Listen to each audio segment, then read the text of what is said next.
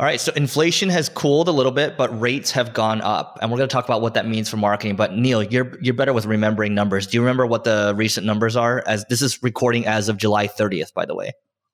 It was around 4% the last time I checked CNBC. 4.1%, right? It's 4 and change, I think. I don't know what the exact number was.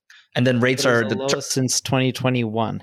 The rate's at 5.25% now, correct? It's usually a range. So it's like, I don't know what the exact rate is, but it would be like 5.25 to 5. Or the Fed funds rate, I mean. Yeah, the Fed's funds rate is typically a range. So it would be, I don't know what the rate is, but if it was 5.25, it would be somewhere around like 5.25 to 5.5. Okay. So for those of you that don't really follow this stuff, we want to bring this up because all interest rates affect the entire economy, which affects marketing at the end of the day. And we kind of gave our predictions maybe, 10-ish episodes ago or so. I still think it's a 50-50 chance of recession, but we're not here to predict the economy. We're more so here to talk about what this means for marketing. My take on this is that I think, at least for the next quarter or two, at minimum, people are still going to be a little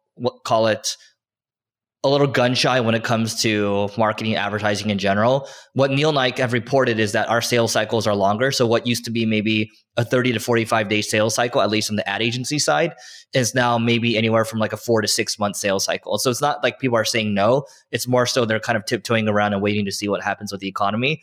I think at least this increased rates are going to continue on for the next maybe year or two at minimum, if not more. And so, I think people are being cautious. They're being more efficient, which I think is a net win for the long term. Yeah, and you're right. 4.1 according to CNBC. And then I started looking at details. So that brings the benchmark borrowing rate range from 5.25 to 5.5. So yeah, rates are going up. They're probably going to increase it another, 0.25% summertime this year. And their plan is working. It's causing inflation to slowly go down, slowly or fast. It depends how you actually want to look at it. And the way I see it from a marketing perspective is put a lot of pressure on marketing. A lot of people have cut back, but with GDP growing, a lot of companies are having confidence again. And we're starting to see companies starting to move forward with marketing projects, marketing spend. And if this continually happens, you're going to see more competition. Google and Facebook's earnings weren't bad. They both saw sentiment starting to come back when it comes to advertising. And this is going to cause marketing becoming more competitive for anyone pretty much listening, just because more people are going to be willing to spend. I think Facebook they did their kind of their quarterlies recently. I think Google reported as well, and they all crushed it, right? I don't know what the numbers are, but I also, speaking of GDP, I think, so GDP increased at an annual rate of 2.4% in the second quarter of 2023. And it was in 2022 where it went down for 2 quarters. But I think it's not an official recession, quote unquote, until it's like 3, I believe. I could be wrong there. But fact of the matter is, like, what does this mean for you? Again, like, this stuff you can't really control, but what you can control is just to be aware of how people are approaching marketing right now. And in the next couple episodes, we'll talk about who's offering discounts and things like that as well.